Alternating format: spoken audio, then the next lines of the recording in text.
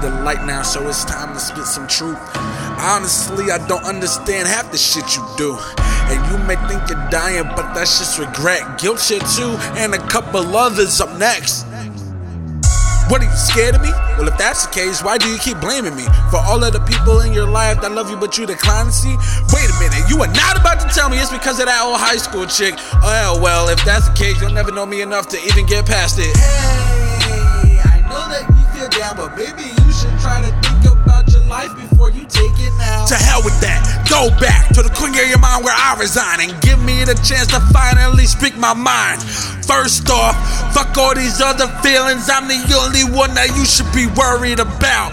Remember when I came out to the only woman you ever cared about? Good times, all the words you said were mine. You broke ass, bitch ass, scared ass nigga. Can't hold down a job, so she left for something bigger.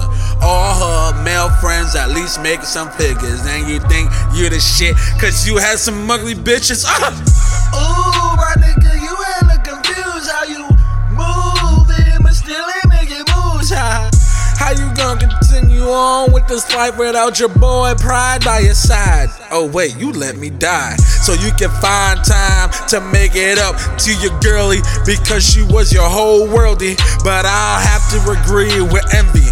You a bitch for what you did to me, so never mind the first line.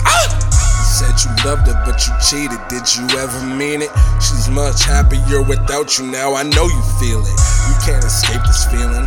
Everywhere you go, you see it. You're screaming for her to help, but I doubt she'll ever hear it. I'm all you have. You're constantly stuck up in the past. I finally have everything I need to kill your ass. I wanted you to suffer for locking me in your basement. Now you can have a taste of your own medicine. It's so great to see you finally gave into the hate. I've taken souls on record time, but with you I was late. She was the only thing you had keeping me at bay. But now that she's gone, I can do things my own way. You wanted this, to feel the pain and suffering and carve it on your wrist. How is this different from what you did to her? Guess it's too late, you'll just be apart forevermore. You know the deal, you'll find me at any liquor store.